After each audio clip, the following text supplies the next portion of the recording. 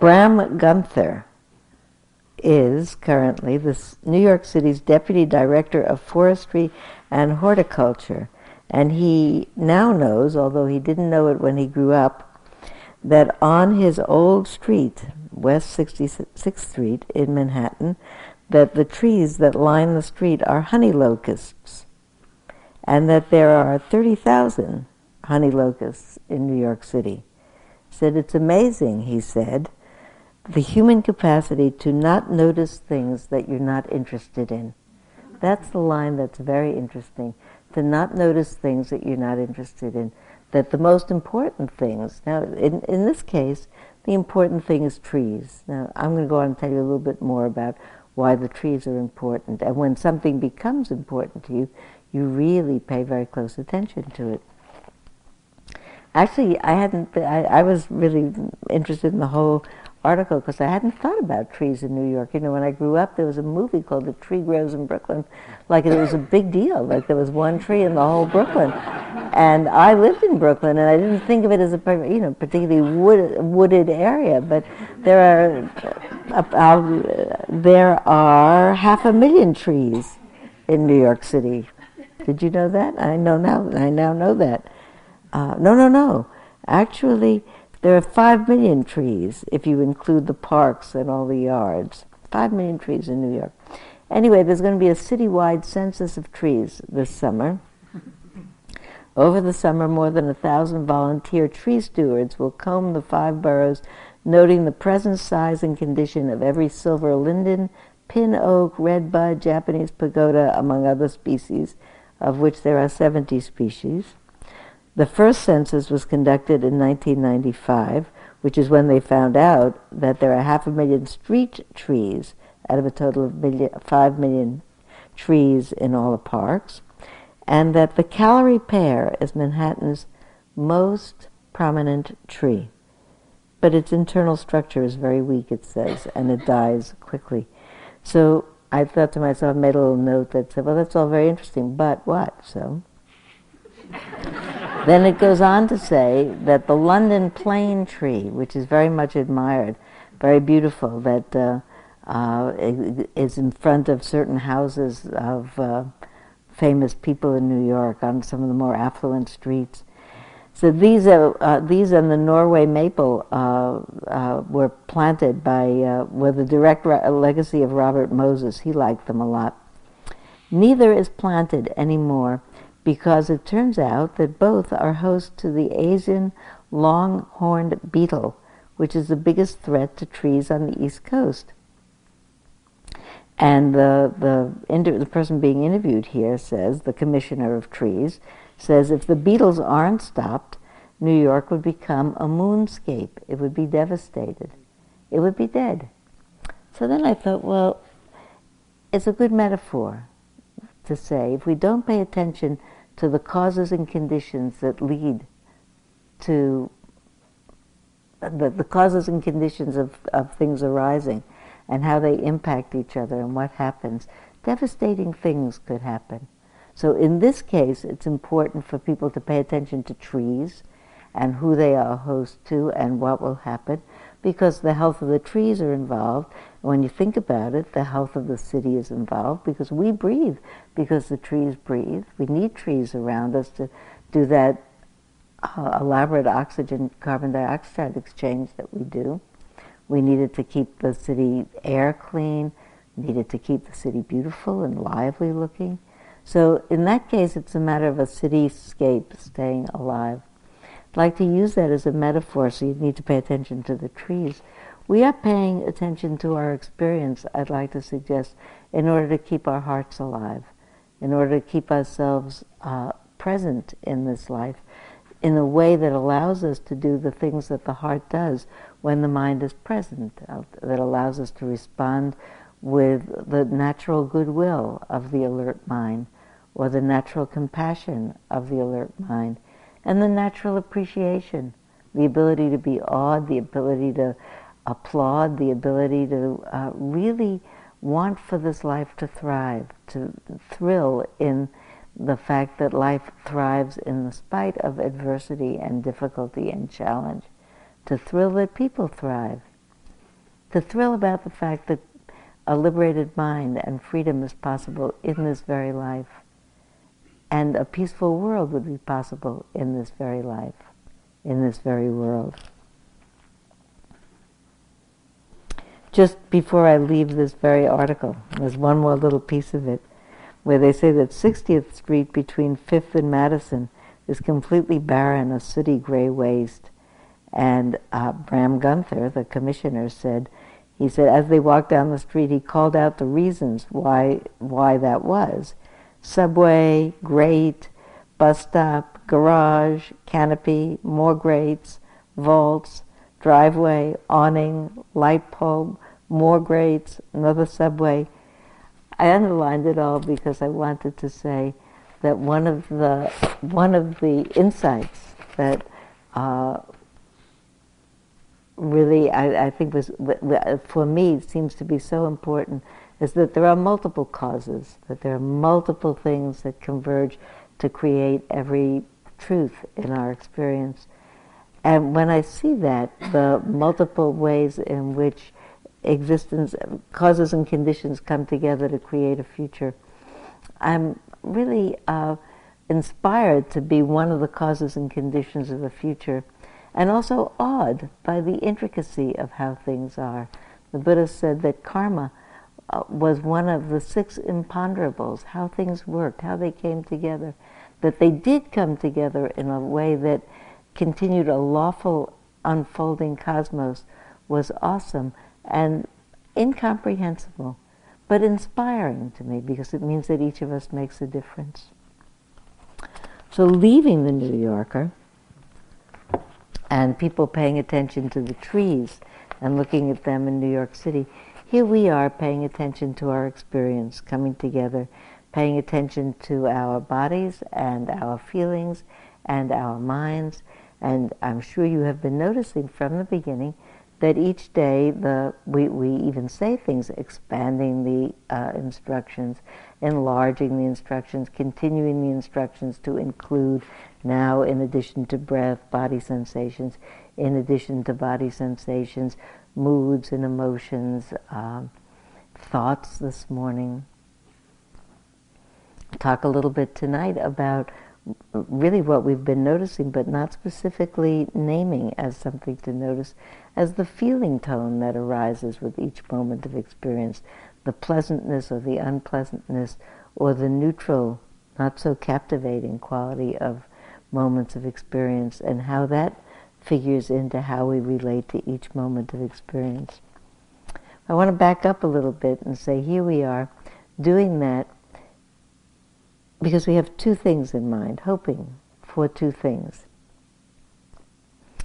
We're hoping, first of all, that by meeting each moment of experience with equanimity, which is what really mindfulness is, that true mindfulness is the ability to be balanced in the recognition of what's happening.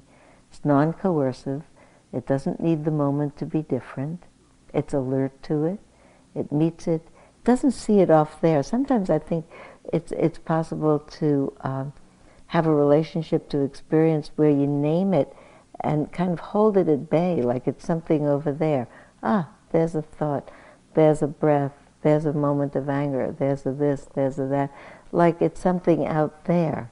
Sometimes I think the naming practice, which I find very useful, can actually distance people from their experience. I like to name, and I like to feel the experience as I like to feel what I'm naming as my experience. I tend, by the way, in my choice of names, to name my experience not by the name of the action, but what my sensation is. For instance, when I'm walking, I tend to say things like less pressure, less pressure, less pressure, lightness and airiness, and pressure starting, and more pressure, and shifting. I tend to say to myself what my actual feeling is. It works fine for some people to name it lifting and moving and placing. It's fine to do it that way. I just want to tell you that a way to practice, or at least experiment with, is to tell yourself exactly what's happening. For me, it makes me closer to my experience. It's not off there. It's what's happening. So by meeting experiences in a way that is open, non-coercive, alert, really not even meeting the experience, but experiencing the experience, knowing its presence, knowing its arising, knowing its presence, knowing its passing. That by doing that, we'll really condition the habit of mind of being able to do that in a more ongoing basis, so that the attention will not be called off by stimuli that might attract it or repel it or bore it into falling asleep, that we could stay awake and present in our lives. And really present, not get pulled off, not respond. Sometimes I think of it as, you remember the other night when I said one of my practices was saying to myself, don't pick it up, and if I've picked it up, put it down. The image that I have in mind is the image of someone throws a gauntlet down into a ring and you have to pick it up and struggle with it. And I think to myself that that my experience is always throwing gauntlets, and I could go for it or I could leave it alone. Sometimes I think of that old 1960s slogan that people had as a bumper sticker that said, "What if they gave a war and nobody came?" You know, what if a seduction came through the mind and it said, "Think me," or "Get upset about me," or "Have a fantasy about me," or "Don't you want to chew this over one more time?" And you said to it, "No thanks, come back another time, I'll sit this one out." That you have that possibility. One of my really, normally I don't like to tell such old stories, but this is a story that happened to me on my very first retreat, which may have conditioned my enthusiasm ongoing for this practice. And it was such a small event that it seems in the telling almost ridiculous. But here I was in a retreat center up in Toledo, Washington, not really getting the instructions. My body was hurting me a lot. It was very hot. It was the middle of summer. It was very crowded in the room.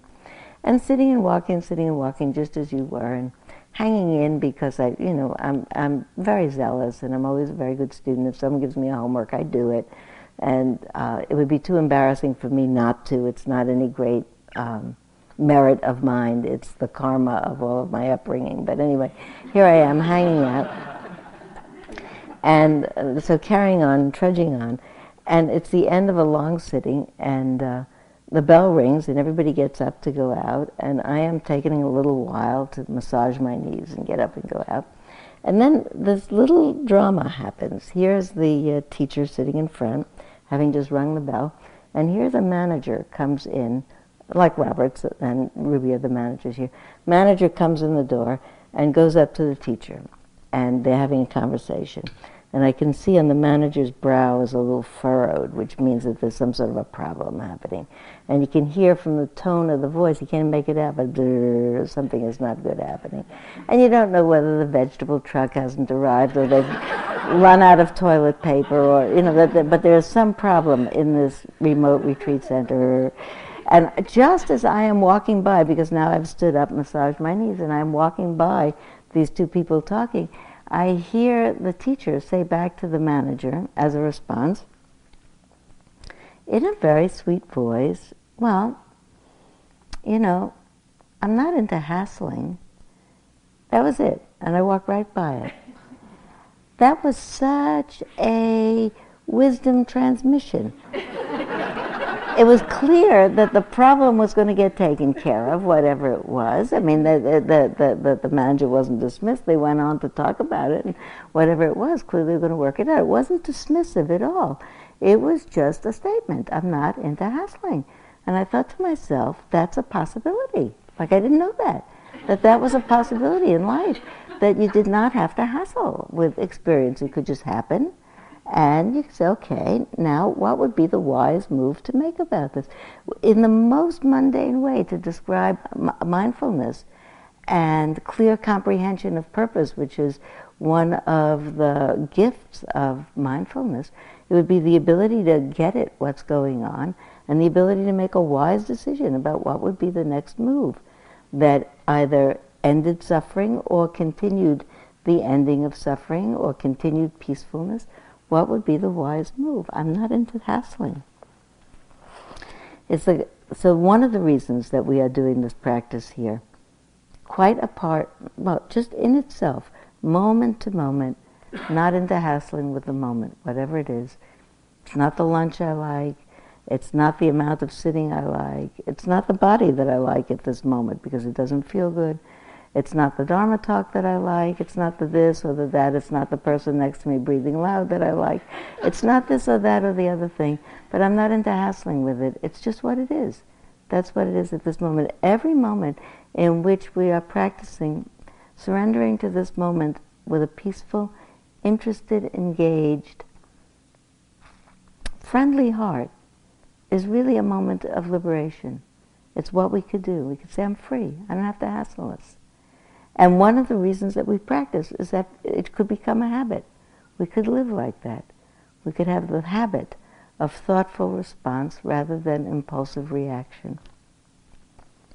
The second reason that we practice in this way of opening to each moment with wide awake, open-hearted acceptance and recognition is that it gives us the possibility of those insights, the insights, the direct insight of the absolute ephemeral quality of every moment of experience, that they pass. As James was saying this morning, you get to see not only does a breath pass, but a breath has a zillion little pieces of it that each arises and passes, that everything is arising and passing, that every aspect of our experience, everything that comes into being is disappearing in its very arising, that there is a real emptiness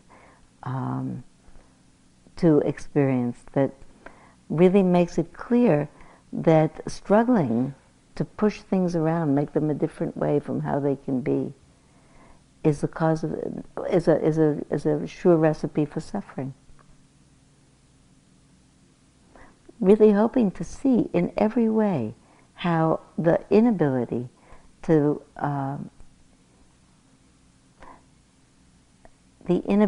stop being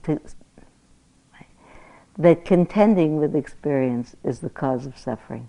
That needing for this moment to be different is always the cause of suffering.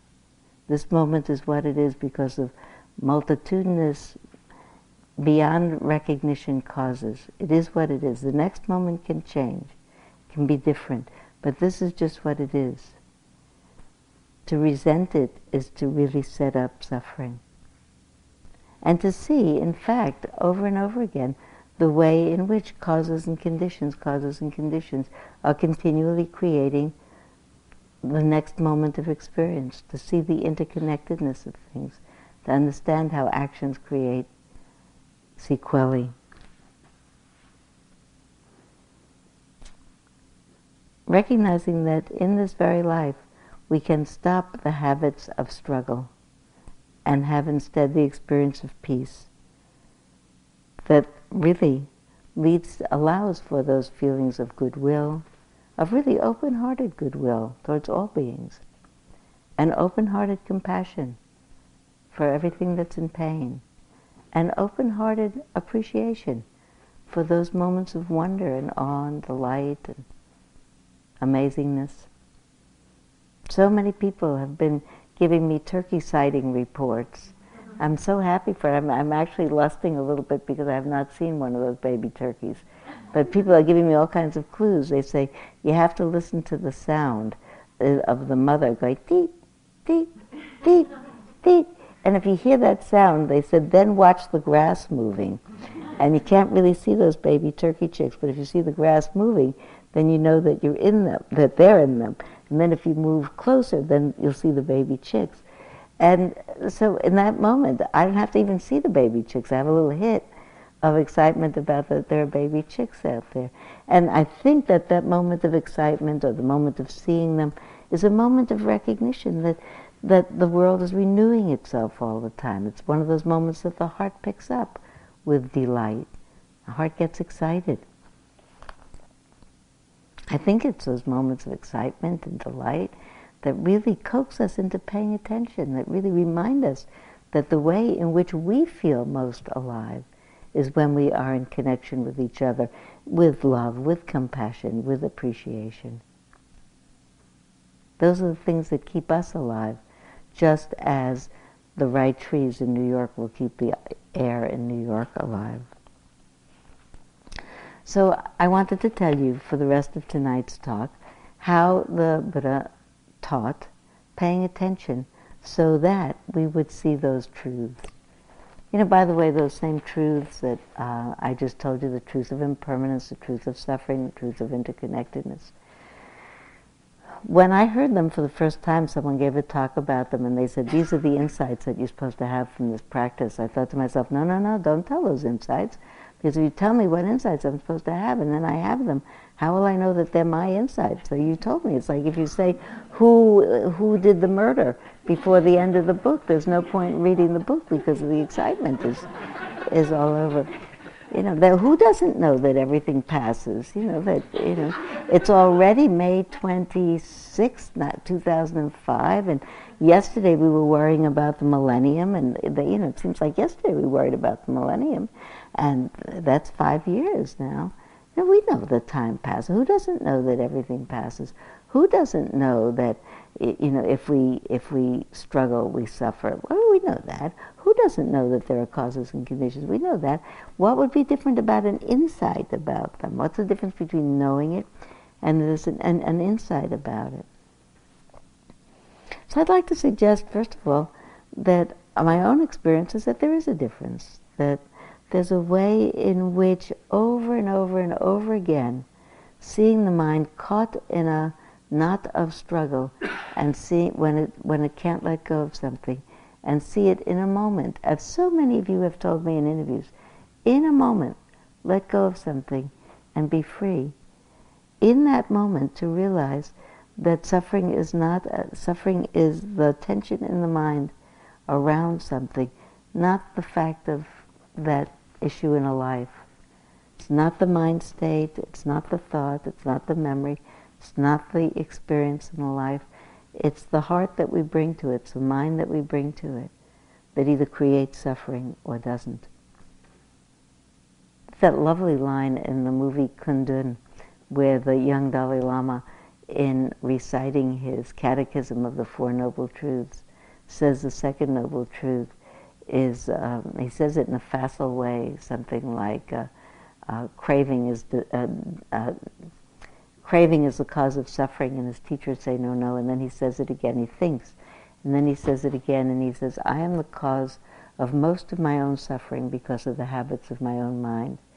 And the reason I find that so touching is because in the film, I'm sure it's quite true that something like that happened, and in the film he's shown to be a young boy, maybe 7, 6, or 8, and I think to myself, how many of us as grown-ups remember that most of the cause of my suffering is the habits of my own mind? So another way of thinking about what we're doing here is we're paying very, very close attention.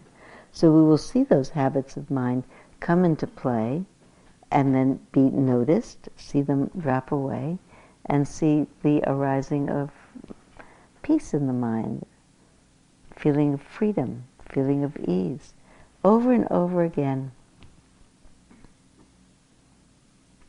And talk about liberation. I feel like I get liberated many times a day, not once and for all. I get liberated, and then I get trapped, and then I get liberated, and then I get trapped.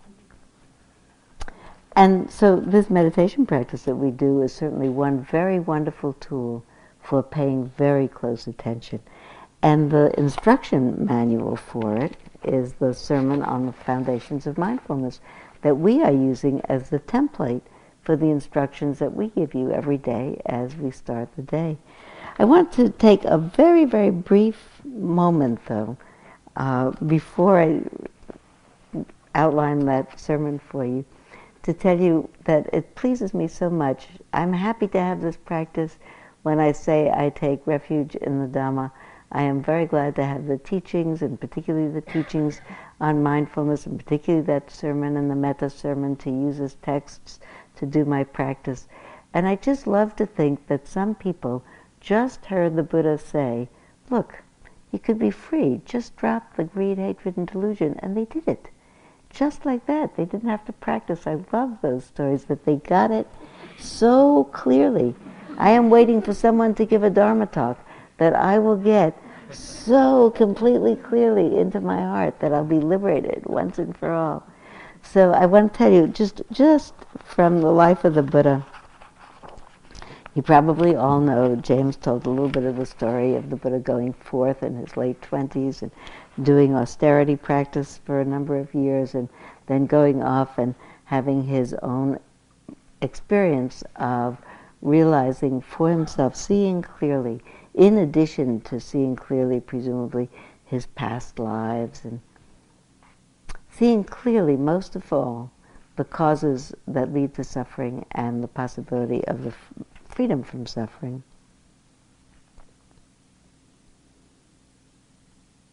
Maybe one way to say it is coming away with the awareness, which he taught, from then till the rest of his life, that incarnate life, by its very nature, is painful. It's often painful, and even when it isn't painful, its essential essence is that it's changing all the time. So it's really not possible to do other than keep accommodating to life, and allowing and making space and allowing and accommodating. And that we struggle when we can't accommodate. And that we could give up struggling. That would be a way to say the Four Noble Truths. He said it more elegantly. But I want to tell you read to you a little piece of his meeting with 5 bhikkhus, 5 monks with whom he had been a fellow monk for years of his practice after his own enlightenment. Part of the story about this, by the way, is that when the 5 of them saw him coming, walking towards them, they said to each other, let's not associate with him. That's the monk Gautama, who fell away from real practice. And then when they saw him, they saw that he had such a demeanor of peace and radiance coming out from him that they stopped to listen. And then he taught them. And they were the first 5 of his students.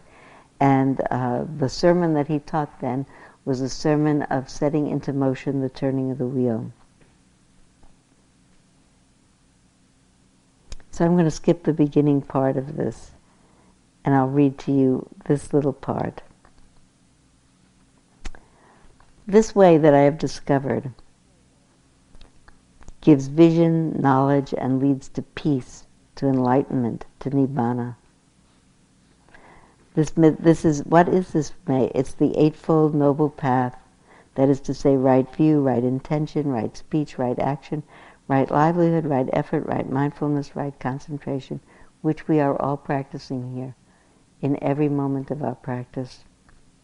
This is the middle way that gives vision, knowledge, and leads to peace.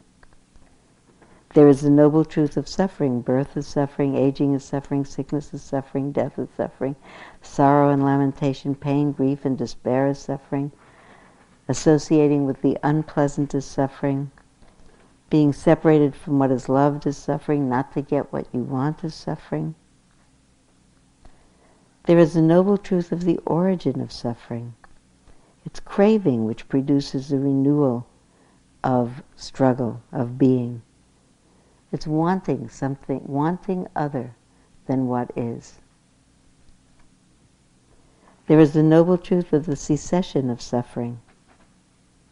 This is the truth, that it can pass in this very life. There is the noble truth of the way leading to the cessation of suffering, and then he enumerates again the Eightfold Noble Path. Then skipping a little bit, this is the part that I like. Now, while this discourse was being delivered, the spotless, immaculate vision of the Dhamma arose in the Venerable Kandanya thus. He thought to himself, he didn't think to himself, he knew. All that is subject to arising is subject to cessation. And then it goes on to say, and at that point, when the wheel of law had been set rolling by the Blessed One, the earth deities cried out, at Benares, in the deer park at Isipatana, a perfect one, accomplished and fully enlightened, has set rolling the matchless wheel of the law, which cannot be stopped by monk or Brahmin or deity or Mara or divinity or anyone in the world. I love that. So here's Kandanya, who knew everything that arises passes away. And then the Buddha exclaimed, Kandanya knows. He knows. And then the Blessed One taught and instructed the rest of the bhikkhus with the talk of the law, and as he did so, there arose in the Venerable Vappa and the Venerable Bhadaya the spotless, immaculate vision of Dhamma.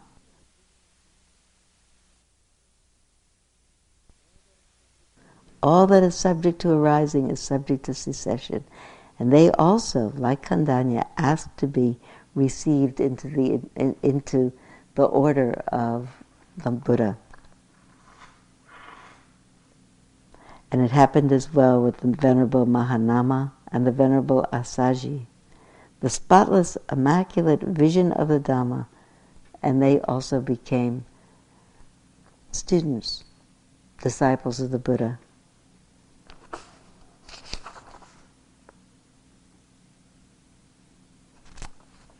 And the Buddha taught them all, and at the end of this particular piece it says, that's what the Blessed One said, all those teachings. And the bhikkhus of the group of 5 were glad, and they delighted in his words. And while this discourse was being delivered, the hearts of all of them were liberated from taints through not clinging. And then there were 6 arahats, 6 accomplished ones in the world, the Buddha and those 5. And that line, and their hearts through not clinging were liberated from taints, may be my all-time favorite line. I love that. I think all the time that we are practicing, I think what we are practicing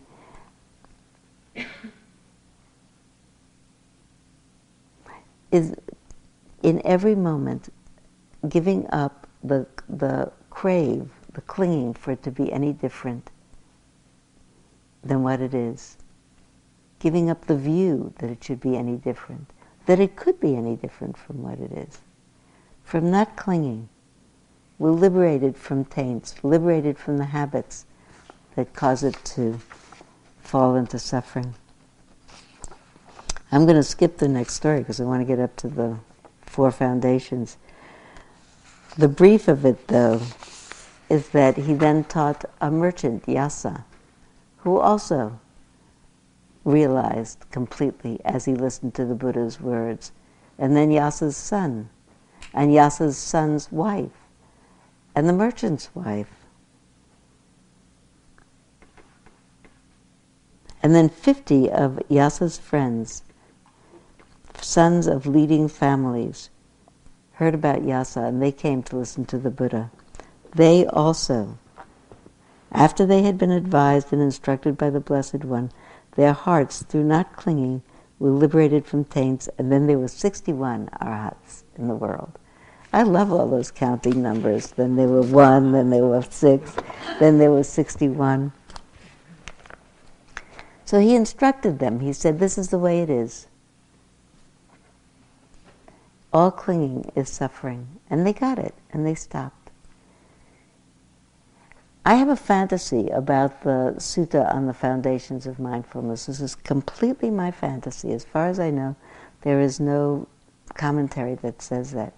But I am imagining the Buddha going from place to place, as it's described in the texts, and teaching 5 people and 50 people and this many people and that many people, and each of them, the spotless, immaculate vision of Dhamma arises in their hearts through not clinging, are liberated from taints all over the place, and some people's aren't. And my fantasy is that at some point the Buddha said, some people don't get it just like that. I tell them, and they don't get it. It's so clear to me, isn't it clear to you? They don't get it. Those same old habits, they keep on coming back. So I have to figure out a more remedial way, like people who learn to read and they have to come early in the morning for the Bluebird group. It's a remedial. So I think, this is my fantasy, that the Four Foundations of Mindfulness was written for those people who didn't get it just by hearing about it. Say, okay, you didn't hear about it? Here's a way to do this. Okay. Listen to the beginning of this. Thus I have heard, on one occasion the Blessed One was living in the Kuru County, and he addressed the bhikkhus there thus, and he said, bhikkhus, monks, this is the direct path for the purification of beings, for the surmounting of sorrow and lamentation, for the disappearance of pain and grief, for the attainment of the true way, for the realization of Nibbana, namely the four foundations of mindfulness. What are the four? Here, bhikkhus. A bhikkhu abides contemplating the body as a body ardent, fully aware and mindful, having put away covetousness and greed for the world, having quieted the mind, having let the world be the world, which is what we're all doing here. We've put down the world, we're contemplating the body, contemplating feelings as feelings, minds as mind objects as mind objects. I love the word ardent, too. Ardent, you hardly read the word ardent or hear it except in love poetry. I want you so badly. People really wanting someone else to be there for them, wanting something, someone badly usually, are ardent. And here are bhikkhus ardent. Here we are ardent. One of the reasons I think that I was so moved to continue practice, in addition to the remark about hassling, and on that first retreat, was that it was so hot, so crowded, so uncomfortable, and a room full of more than 100 people, as you are, almost 100 people, showing up every morning so early, bell rings, people come in. I have to figure they hurt like I do, they're hot as I am. They're, at least some of them, as confused as I am. And we are all sitting there hour after hour after hour. It was the most ardent practice I'd ever seen. I had such a sense of nobility about being part of that group. Ardent is great. So all those four ways, I thought another way to say it, if you were talking about remedial mindfulness, it'd be that the Buddha said, look, when he taught, can't you see how in your whole life, every time you struggle, you suffer? Every time personal greed or anger or indifference causes you to fall asleep, you fall out of contact with your heart that can love and offer support and consolation and compassion and appreciation. You fall out of your real true self. And people said, yeah, and they were there. This is the remedial course, and it's in four ways. It says you can't see it in the great picture of your life. Do it this way. Do it as a meditator. First of all, let's consider the body. And he gives instructions, the very same instructions that we have given you. Sit down. Here a monk gone to the forest or the root of a tree or an empty hut. So you have to figure that I figured this is the root of a tree or my hut. This is the hut that accommodates my body at this part of my life. These are your huts. This is your roots of trees. Puts her body erect and establishes mindfulness in herself. Ever mindful, breathing in, breathing out. Breathing in long, she understands, I'm breathing in long. Breathing in out, she understands, I'm breathing out long. Breathing in short, she understands, I breathe in short. Breathing out short, she understands, I breathe out short. He trains thus. I shall breathe in, experiencing the whole body. He trains thus. I shall breathe out, experiencing the whole body. He trains thus. I shall breathe in, calming the body, and breathe out, calming the body. This is really what we're doing here, all of us. We are bringing attention to the body. we're sitting in an erect way, we're watching the breath. We've given you all different kinds of instructions for being with the breath, for using the breath in ways that will calm the body and steady the body, console the mind, really. Instructions on the 4 postures. The practitioner maintains mindfulness sitting and walking, as we have, standing, as many of you have chosen to do in the sitting times, which I'm very happy to see. I think it's a very wise move, rather than struggling with flopping all over the place. Nobody flops all over the place. If they stand up, it wakes up the body, and it's perfectly acceptable way to be paying attention, because it's not about being a sitter or a walker, it's about being awake. And the sitting and the walking and the standing and the moving about are the 4 postures which really make up the whole of what we can possibly be in. When I think about it, I think sometimes it's a poetic way of saying all the time. Because when you think about it, sitting and standing and lying down and moving about is about it for what we do, unless you wanted to put in kneeling or leaning or something like that. But really, in the reasonable ways, that means all the time. There aren't any other postures, really. It's a way of saying all the time, paying attention. Skipping along to the mornings that we have, as we have expanded the instructions, we've started with the breath, and all of us have said the breath is a heuristic device. We're using it because it works, not because it's more special than any other experience that you could pay attention to. It's special in one particular way. It's special because everybody can do it, because everybody's breathing all the time. It's also special because if you don't have breathing problems, it has a certain rhythmicity about it that actually is quite tranquilizing. It's it's a calming object, in and out and in and out, like being at the seashore and hearing waves come in and out and in and out. There's something about that predictable rhythm that, if you can let your attention rest in it for a while, calms down all the mental processes, calms down your body. You probably notice the ways in which your hands get warm as your body calms down, that your energy flows are different. People have been telling me all different kinds of ways that they feel the energy in their body more.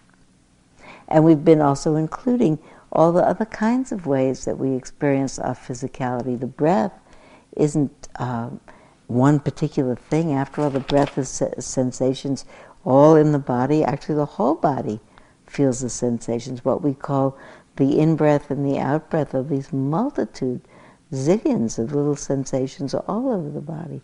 So maybe we pay attention in a certain area for a while, another area for another while. We also began to pay attention to other prominent sensations in the body. Often the most prominent sensations in the body that come to people's attention in sitting are experiences of some heightened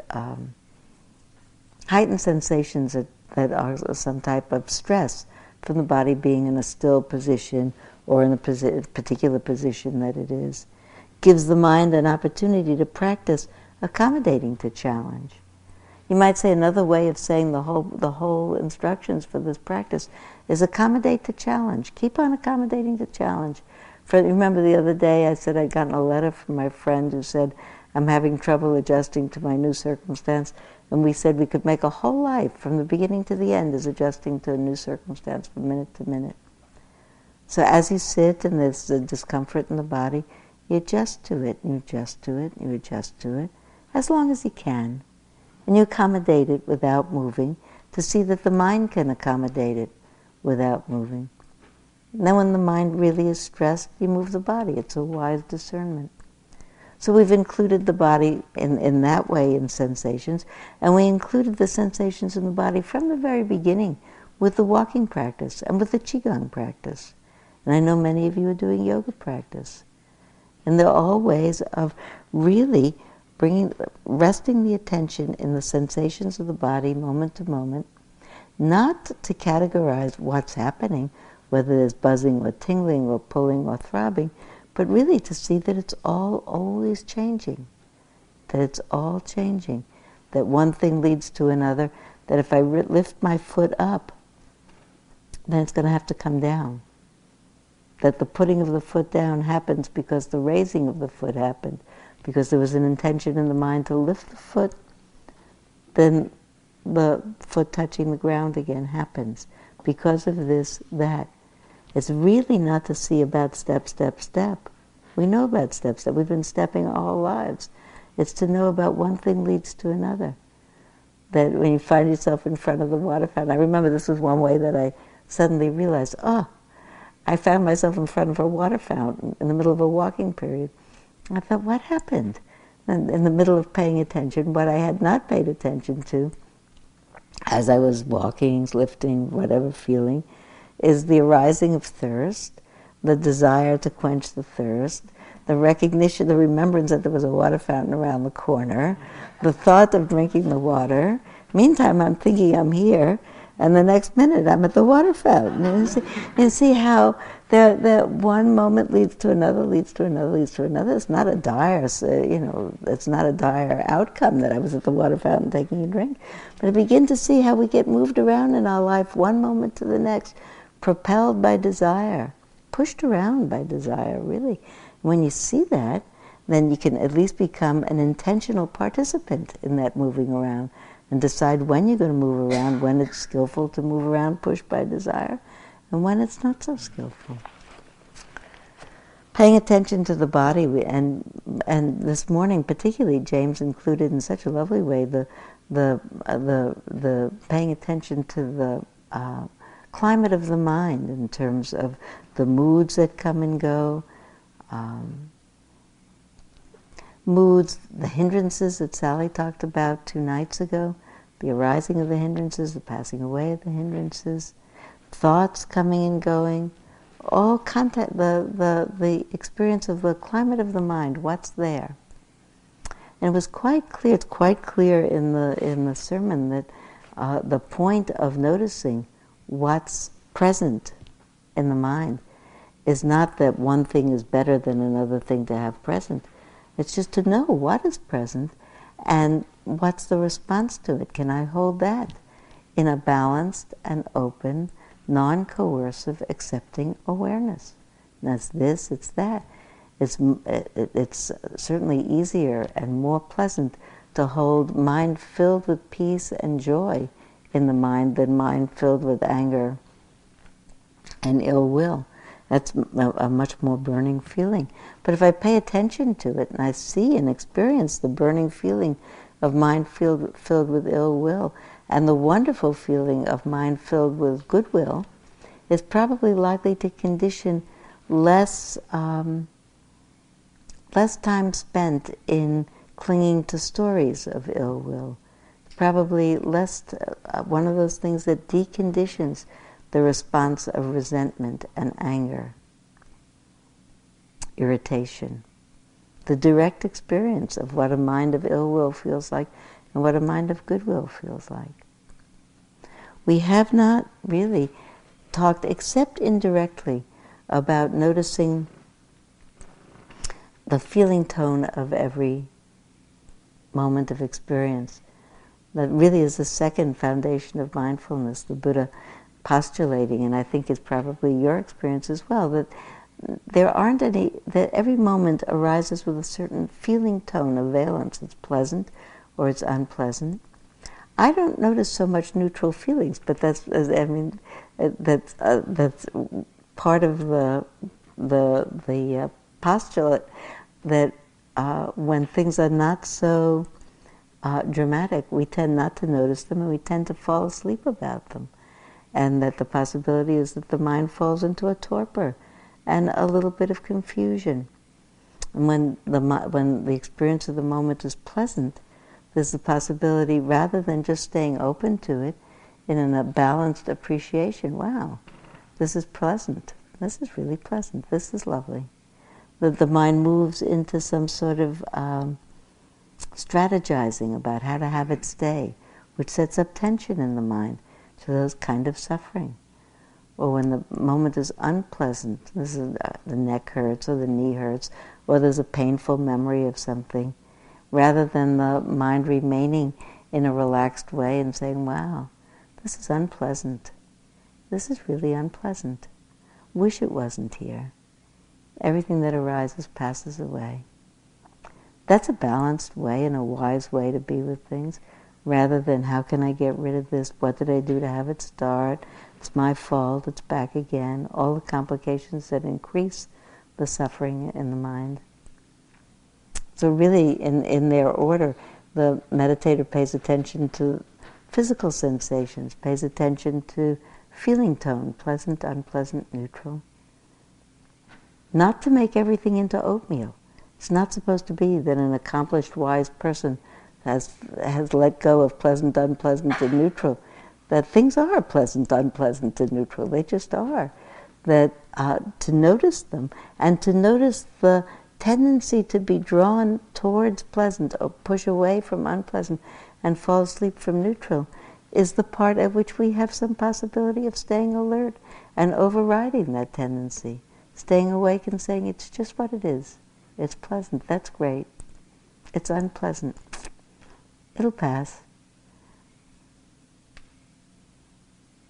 It's just what it is. The fourth of the four foundations of mindfulness that I'm hopeful that one of my colleagues will do a talk about, because I've just looked at the clock and seen that I'm out of time, is in some way a summary for me of the three others. It's the way, for me, I think of it most as the way in a compilation of the way in which wisdom arises. It's not only that there are all these various climates of the mind that can be there, or experiences of the mind that can be there, or experiences of the physical body, but that they change. The way in which mind and body interact with each other, that hindrances arise in response to challenge and can disappear in response to skillful action. Really, in that fourth foundation of mindfulness is the direct awareness of the truths, of the Four Noble Truths, in one's own experience, really encountering the fact that clinging is suffering. It's really a compilation of the ways that understandings come together, and seeing that and say, wow, look at that. I really got that. I really understand that. Maybe as I say that to myself, I think I'm a little bit laughing in my heart when I think about it, that any of those 61 people who their hearts through not clinging were liberated from taints, I thought to myself, what particular line was it that they heard that suddenly they got it? And I thought to myself, it's part of my own nature to imagine that could happen for me and for you. It doesn't matter if it happens once and for all that we are liberated. Well, it matters, but whether or not, we will practice for the rest of our lives because it's the wisest and skillful and sweetest and most happy way to be. You know, sometimes when we think about the Buddha's teachings on suffering and liberation from suffering, it's nice to remember that he was called the Happy One as one of his names. It's really the path of happiness and liberation. So I wish for all of us, may it be so, that the spotless, immaculate vision of Dharma arises for us, and our hearts, through not clinging, will be liberated from taints. And we'll sit for a minute.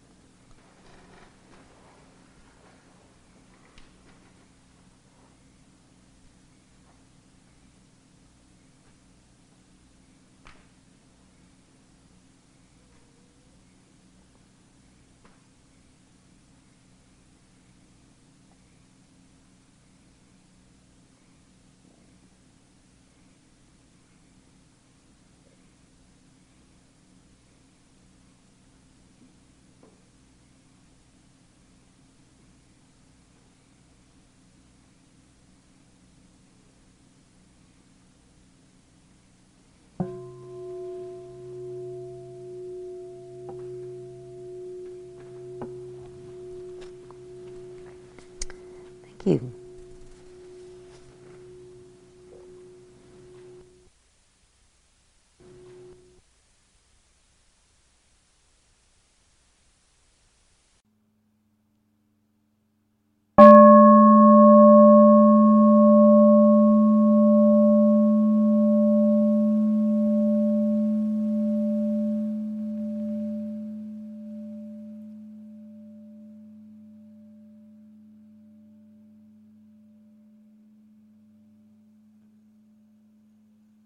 This talk was given by Sylvia Boorstein at Spirit Rock on May 26, 2005.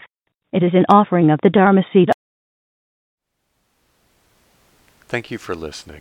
To learn how you can support the teachers and Dharma Seed, please visit dharmaseed.org/donate.